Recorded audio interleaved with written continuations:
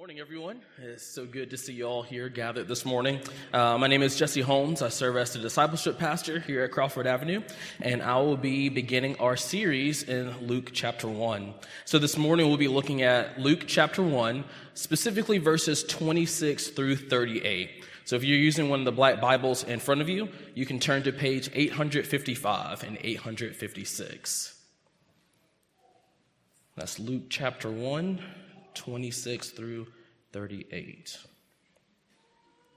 And it reads, "In the 6th month, the angel Gabriel was sent from God to a city of Galilee named Nazareth, to a virgin betrothed to a man who was of the house of David. And the virgin's name was Mary. And he came to her and said, 'Greetings, O favored one, the Lord is with you.' But she was greatly troubled at the saying, and tried to discern what sort of greeting this might be. And the angel said to her, 'Do not be afraid, Mary, for you have found favor with God. And behold, you will conceive in your womb and bear a son, and you shall call his name Jesus. And he will be great, and will be called the Son of the Most High.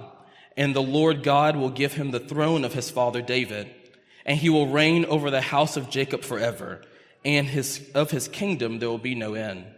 And Mary said to the angel, 'How would this be, since I'm a virgin?' And the angel answered her, 'The Holy Spirit will come upon you, and the power of the Most High will overshadow you.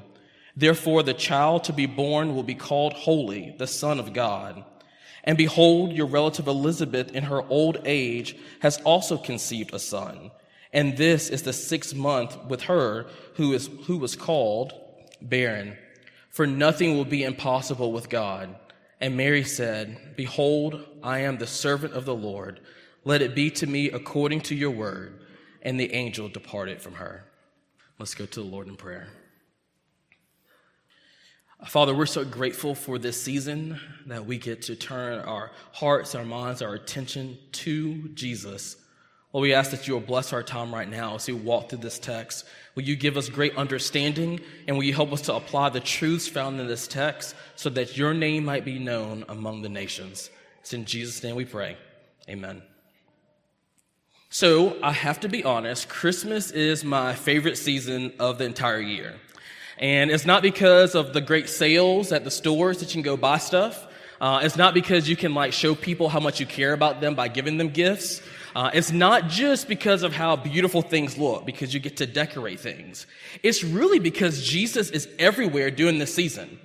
Unlike any time in the entire year, you look around, and whether they are a believer or not, Jesus is circling around them, out of their mouths, going in their ears, through songs on the radio, through signs that are hung up. It's just hard to get away from Jesus. And so they hear "Joy to the World," and they can't help but to join in to sing that. And they hear that Jesus is the reason for the season. And so that means that during this season, it's so easy to share the gospel. I mean, it's like a whole bunch of fish in a little barrel, because the Lord has set it up that Jesus' name is everywhere. The problem is that people don't know who Jesus really is. And so in one sense, evangelism is so easy for us as believers who know the true Jesus, and yet it's difficult for us because it requires boldness to share. However, for us as believers, it's easy to allow this season to come and go, to get caught up in the craziness of preparing for family to come, figuring out presents to go buy, figuring out who's going to go where and at what time.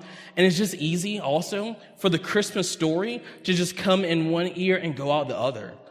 It's easy for this Christmas story to become stale to our own ears.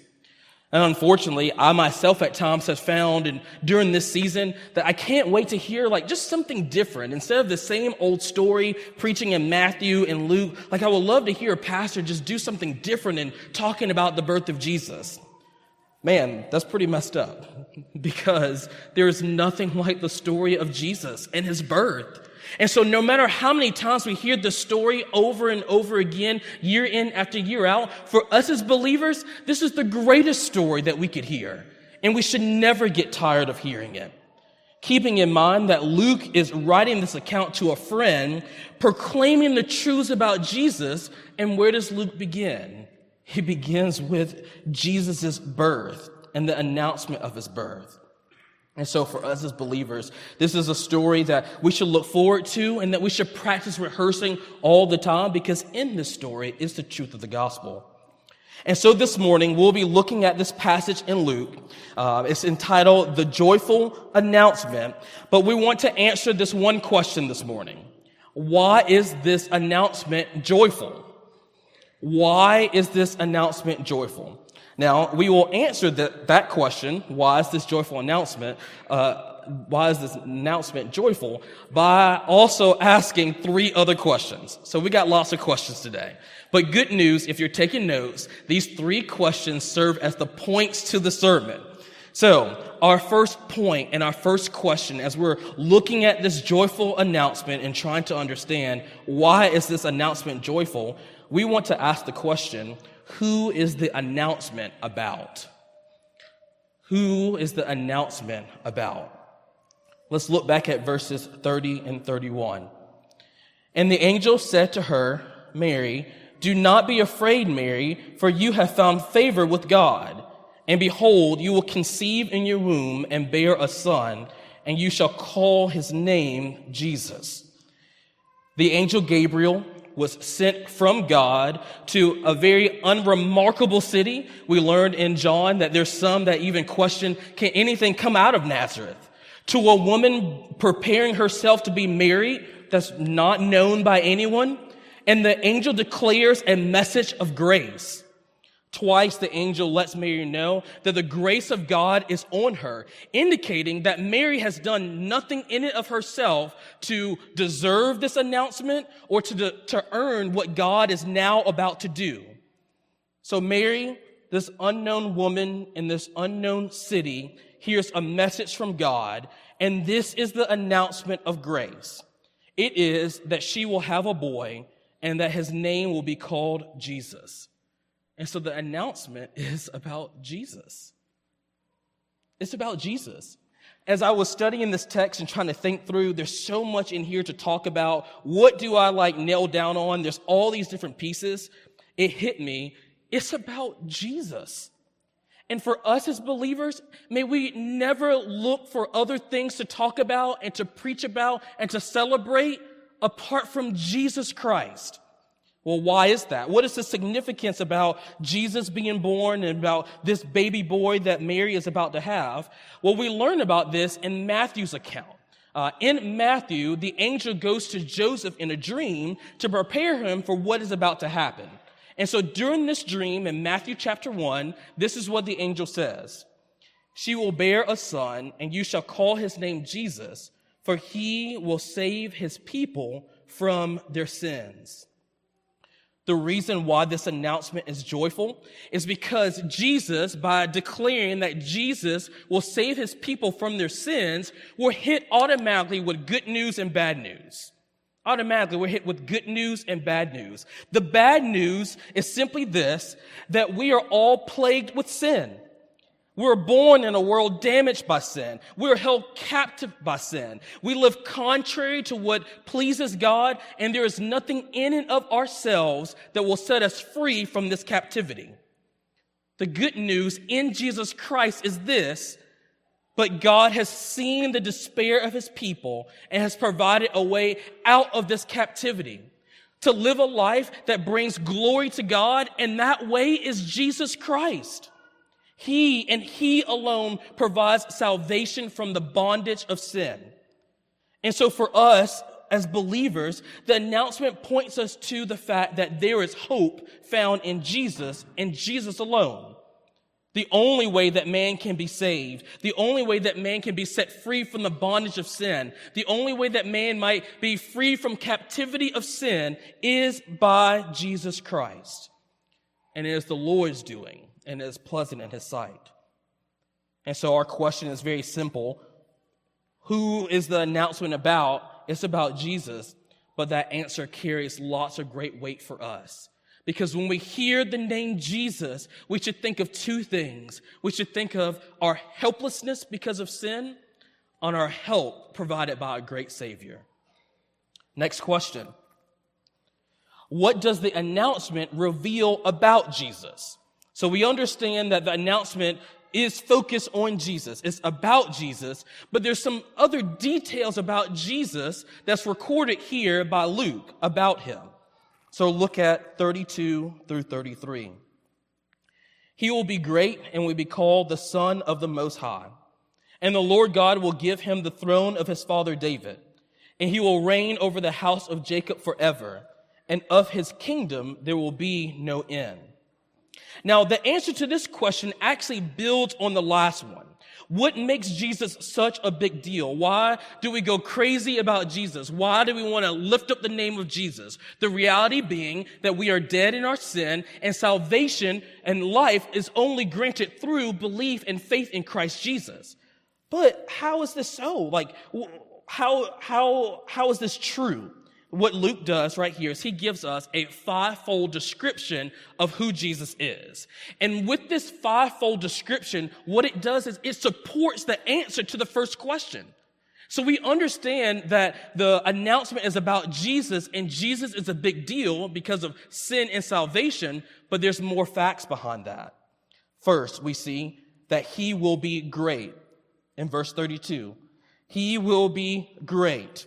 Now, to fully understand what the angel is saying, we must think beyond our use of the word great. We often use this word to share how we feel, to express what we think, also to describe Frosted Flakes as being great. But in speaking of Jesus, there is more here than that. Normally, the word great will be accompanied by some type of qualifier. So it will be a phrase that's added to it to kind of limit its effect or its impact. So, for example, in the announcement of John's birth, John the Baptist's birth, we learn that he will be great, but he will be great in the sight of the Lord. And in other places in scriptures, we hear of someone being great, but great among men. But that's not so with Jesus. There's nothing that qualifies Jesus' greatness, which means that his greatness is absolute. He is great in and of himself. His very being and his nature are great. His rank is far above all. So that means, as Gabriel is declaring that Jesus will be great, he is setting Jesus high above all rule and authority and man and everyone and everything. Gabriel says that when Jesus comes on the scene, he will be great. And there's no one that compares to him. That is who he is. Second, he says that he will be called the Son of the Most High. Now, the term Most High is used in the Old Testament for the one true God. We see that with Melchizedek. He uses that term. But it emphasizes his majesty and supremacy over all. So in short, when we hear the Most High, we hear God, the sovereign ruler, creator over all things. And what the text tells us is that he will be called, or which also means he will be the Son of God. That is who Jesus will be. The Son of God. And so the announcement is declaring, is already making the connection between Jesus is not just a man being born, but he is the Son of the Most High. Whereas with John the Baptist's announcement, he is declared to be the prophet of the Most High. Jesus is greater than John the Baptist. Jesus is not just a prophet. He's not just a man doing good things, but he is the Son of the Most High. He is the Son of God. So first we see that he will be great, and he will be the Son of the Most High. Now, the next three descriptions are like saturated in Old Testament. And I was thinking through, how do I teach through this without doing a survey of the Old Testament? And I think I got it. So, this is what he says, number 3. He will be given the throne of his father David. The reality is that what these next 3 descriptions are pointing to, the fact that Jesus is the Messiah, or the anointed one. He is the one that the Jewish nation has been waiting for. And what they understood was that the Messiah, this conquering king, the one that will set their people free, would come from the line of David. And what the Messiah will do is bring peace in the land and set them free from their physical bondages. In 2 Samuel chapter 7, the prophet Nathan actually speaks of the Messiah. So in 2 Samuel chapter 7, beginning at verse 12, this is what Nathan is telling David as a way to encourage him, to let him know what the Lord is about to do in his life. He says this, verse 12, "When your days are fulfilled and you lie down with your fathers, I will raise up your offspring after you, who shall come from your body, and I will establish his kingdom. He shall build a house for my name, and I will establish the throne of his kingdom forever. I will be to him a father, and he shall be to me a son." Verse 16, "And your house and your kingdom shall be made sure forever before me. Your throne shall be established forever." All of this was about one that is to come. And that is one prophecy, that is one foretelling of the Messiah's coming. And what we find is that the angel is declaring about Jesus that he is the one that everyone has been waiting for, the one that everyone has been looking forward to, the one that everyone has been groaning for as they've been dealing with the pain of the world that they lived in. The Messiah, the long-awaited Messiah is here. And so when he first begins by saying, will be given the throne of his father David, he is declaring that he is the Messiah. Once again, pointing to Jesus as the source of salvation. And so in case that connection was not enough, he continues on. He says, he will reign over the house of Jacob forever. Now, when he says house of Jacob, what he is referring to and what it means is Israel, the people of God. And so Gabriel in his announcement is saying, Jesus will rule and reign over Israel, the people of God, forever. The kings of the Old Testament came and went, but Jesus' reign will last forever.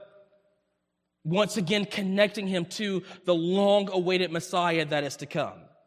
Now, you might be asking, well, what about us? Like, Israel gets this king that reigns forever. What about us as believers today? Well, Paul clarifies that in Romans. He reminds us, as Bert has already said, that we have been adopted into this family by faith in Jesus Christ. And so Jesus' reign is not just over Israel, but for all the people of God. And so if you have repented of your sin and you trust in him, his reign covers you as well. And what's beautiful is that his reign is not limited to a specific time and place, but his reign also takes place in the hearts of his believers. In us, in our hearts. Christ Jesus, the Messiah, the long-awaited Messiah, reigns over our hearts. He rules, and his throne is right there. And finally, he says that his kingdom will last forever. And so all these kings came and gone, but for Jesus, his kingdom that he establishes will find no end. He will reign over a firmly established kingdom forever. And so as we fast forward and look at Jesus establishing his kingdom on earth, it gives us great comfort to know that what Christ Jesus has established here in this world and in our hearts will never end. What great assurance in knowing that Jesus Christ is King and King forevermore, now and until the end, and beyond then. And so just as 2 Samuel says, "And your house and your kingdom will be made sure forever before me. Your kingdom shall be established forever." So we see right here that the announcement of Gabriel, it connects back with all these Old Testament references, specifically 2 Samuel. And we're seeing that Gabriel is pointing to Jesus being the Messiah, the long-awaited Messiah. Now, let's just stop and process this for a second from two perspectives. First, for the Jewish nation, can you imagine, just think, for generations, you have been hearing that the Messiah is coming. For generations, you've been hearing stories of the coming of the Messiah. Maybe at night before you go to bed, your parents is telling you the Messiah is coming. In times of suffering and pain, your hope is placed in the fact the Messiah is coming. And this announcement declares that there's a boy named Jesus, and he is the Messiah. And what great joy and celebration would come from that. Knowing that the one that they have been waiting for, that they've read and heard promises about, he has come. And is this not what the apostles and disciples of old were doing as they were speaking to their Jewish brothers and sisters? They were making the connection between Jesus and the long-awaited Messiah, and those that got that connection, they believed and trusted in him. Because then the whole Old Testament made sense. Like everything in the Old Testament was a shadow of him who was to come, and as they kept asking the question, who is he, who is he, who is he, we find that it's Jesus. And now from our perspective, we are a people in search of freedom. Freedom from pain and suffering. Freedom from despair and fear. All of these are consequences of sin. And what this announcement declares is that the one has come that will free us from the bondage of sin and will gather us together into a kingdom where he will rule and reign forever. This is the gospel. The announcement that Gabriel is making to Mary is the gospel of Jesus Christ. And the reality is that this is what we want people to understand in this season. And so as you're standing in line shopping, as you're hanging out with brothers and sisters and aunts and uncles, and maybe they don't believe and the topic of Jesus comes up, and what we want to declare is that Jesus is the one who has come to set us free. Just to set us free and to call us together to be with him. But we rejoice not just as a people that are looking back, but also as a people that are looking forward. A people that is existing in the now and the not yet. We are free from the bondage of sin, and yet we still suffer because of it. We still struggle against it. The same God that promised the first coming of the Messiah has promised his second coming. And on that day, he will call us into himself, and the true reality of his kingdom will be established. Praise God for Jesus Christ, who is the Messiah. This is the power of the announcement. But there is one final question. There's one final piece to all of this that we want to understand and actually connects with what Mary has asked. The final question is, how can this be? How can this be? How is it that this baby boy that is coming from Mary, that all of these things will take place? How can it be that our hope is found in this man named Jesus? How can it be that we can place our hope and our trust in him? Now, when Mary asked this question, she is not asking out of disbelief. Now, if you go back a few passages, Zechariah is visited by an angel, and he is told that he will have a kid. He is super old, and his wife has been barren. And when he hears from this angel, he's like, I'm not sure about this. And unfortunately, his mouth was closed, which means that he could not speak until the baby was born. That is not the same way that Mary is asking this question. She is asking because she's kind of confused because she realizes that her and Joseph are not married. They have not been together, and that's the way that children come about. And so she's asking the question, okay, well, how will this take place? And so it's not a question of disbelief. On the other hand, we are asking the question in a different way, from a different perspective. How is it that Jesus is all that the announcement proclaims? How is it possible for this baby boy to be the one that is proclaimed? And the answer is that God himself will do it. God himself will do it. Here's the reality. In the beginning, God created the heavens and the earth, and he spoke everything into existence. On the sixth day, he intimately created man by the works of his hands. He had an intimate relationship with man and with woman and declared that everything was very good. As their God, as their Lord God, he established boundaries by commanding them not to eat of the tree of the knowledge of good and evil. However, they were deceived by Satan. They were led astray by their own desires, and they disobeyed the Lord God. This act of disobedience brought about sin and its consequences that have gone and ripple effect throughout all of time. And so yet amid the punishments that God promised and gave to Adam and Eve, he promises a seed of a woman that will crush the head of the enemy that had deceived them. Since that day, earth has suffered because of sin, fear and death and pain and suffering and loneliness and despair just reigned. Yet the promise of God of that seed echoed throughout history, from Abraham, who is told that he will be a father of many nations, to Moses, who is a shadow of freedom from slavery, to David, who is a shadow of a mighty king that will reign forever, a man after God's own heart, to the prophecies of Ezekiel, where God declares that he himself will save his people. This is what's echoed throughout history. And this announcement declares that what God has promised will happen by his own hand. Here verses 34 and 35. And Mary said to the angel, "How will this be, since I am a virgin?"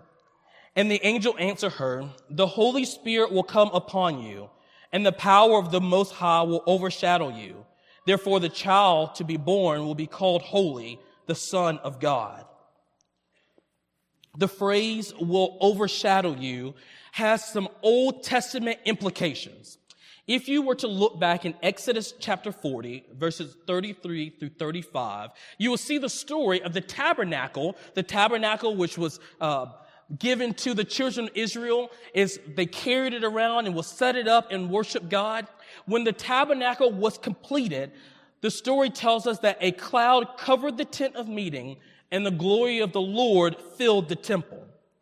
And so what that means, the idea of overshadow you, or the cloud overshadowed the temple, what the text is telling us is that God chose that specific place for his presence to dwell and for his glory to be made known.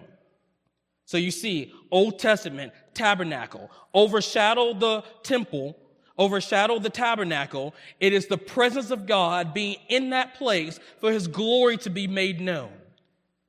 And how does the angel explain what's about to happen with Jesus?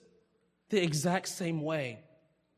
All of these things are true of Jesus. Who he is and what he will accomplish is solely due to the fact that God has chosen Mary to be the place for his presence and for his glory to shine forth in the form of Jesus Christ. Mary is chosen to be the vessel to bring about his presence and his glory that will reach all the nations. In other words, through Mary, God will put on flesh. And this is known as the incarnation. And John chapter 1 puts it this way: "In the beginning was the Word, and the Word was with God, and the Word was God." And in verse 14, "And the Word became flesh and dwelt among us." God himself declared over and over again throughout history that he was going to take care of this sin problem. And what we see is that he does it in the person, in the form of Jesus Christ. And so this announcement by Gabriel is not just an announcement, but it is the announcement. It is the announcement that everyone has been waiting for and longing for, whether they knew it or not. It was the announcement of freedom. It was the announcement of being who God had created to be through the person and the work of Christ Jesus. And so God himself, through Jesus Christ, is fulfilling his promises of freedom and restoration that he promised throughout the whole Old Testament. And all of that is found in this simple announcement about the birth of Jesus Christ.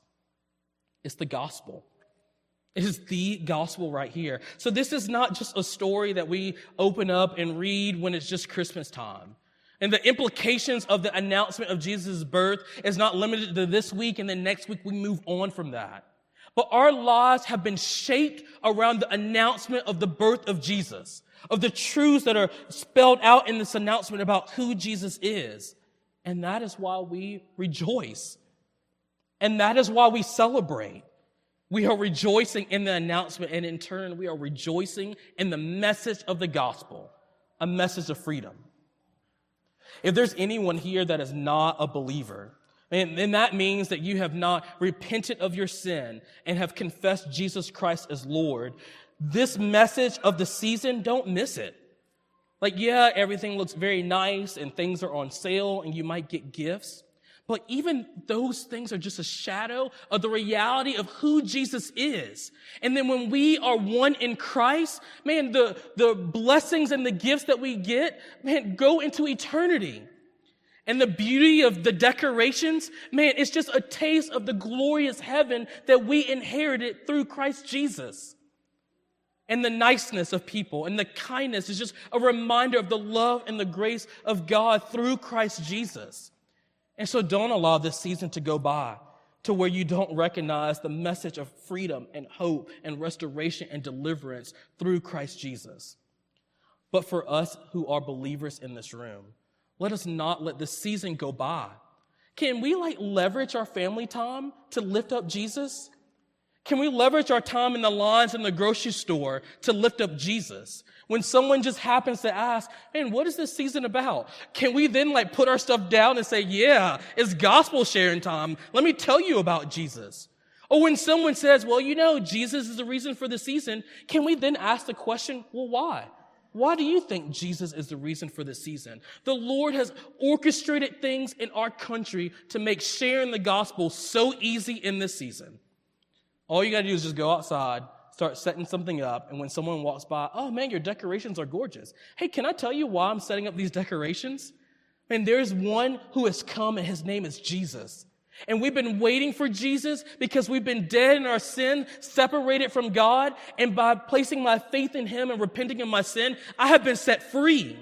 And so these beautiful decorations are just a taste of the beauty that's to come when I'm rejoicing with my God forever in glory.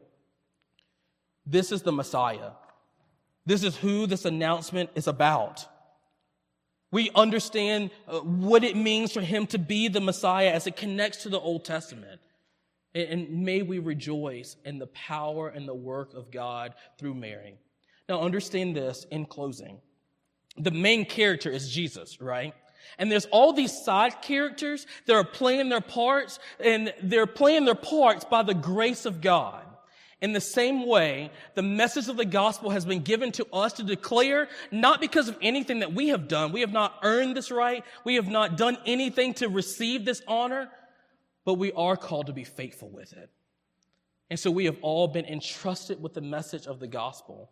And so may we leverage any and everything to make the gospel known, because Jesus is not just one who came and died a long time ago. He is the long-awaited Messiah, the one who is coming back again. And I want to make sure that everybody hears this announcement, not just the announcement of old, but the announcement of today, that Jesus Christ is King and he reigns forever and forevermore. Let's pray. Father, we are so grateful for Jesus. And Lord, we just repent of the times that we overlook the beauty of Jesus in the scriptures, and we quickly just go past the genealogies and go past the Old Testament references to get to what we want to read. But Father, we recognize that Jesus is the reason why we have a relationship with you, and we now have a responsibility to make him known to everyone around us.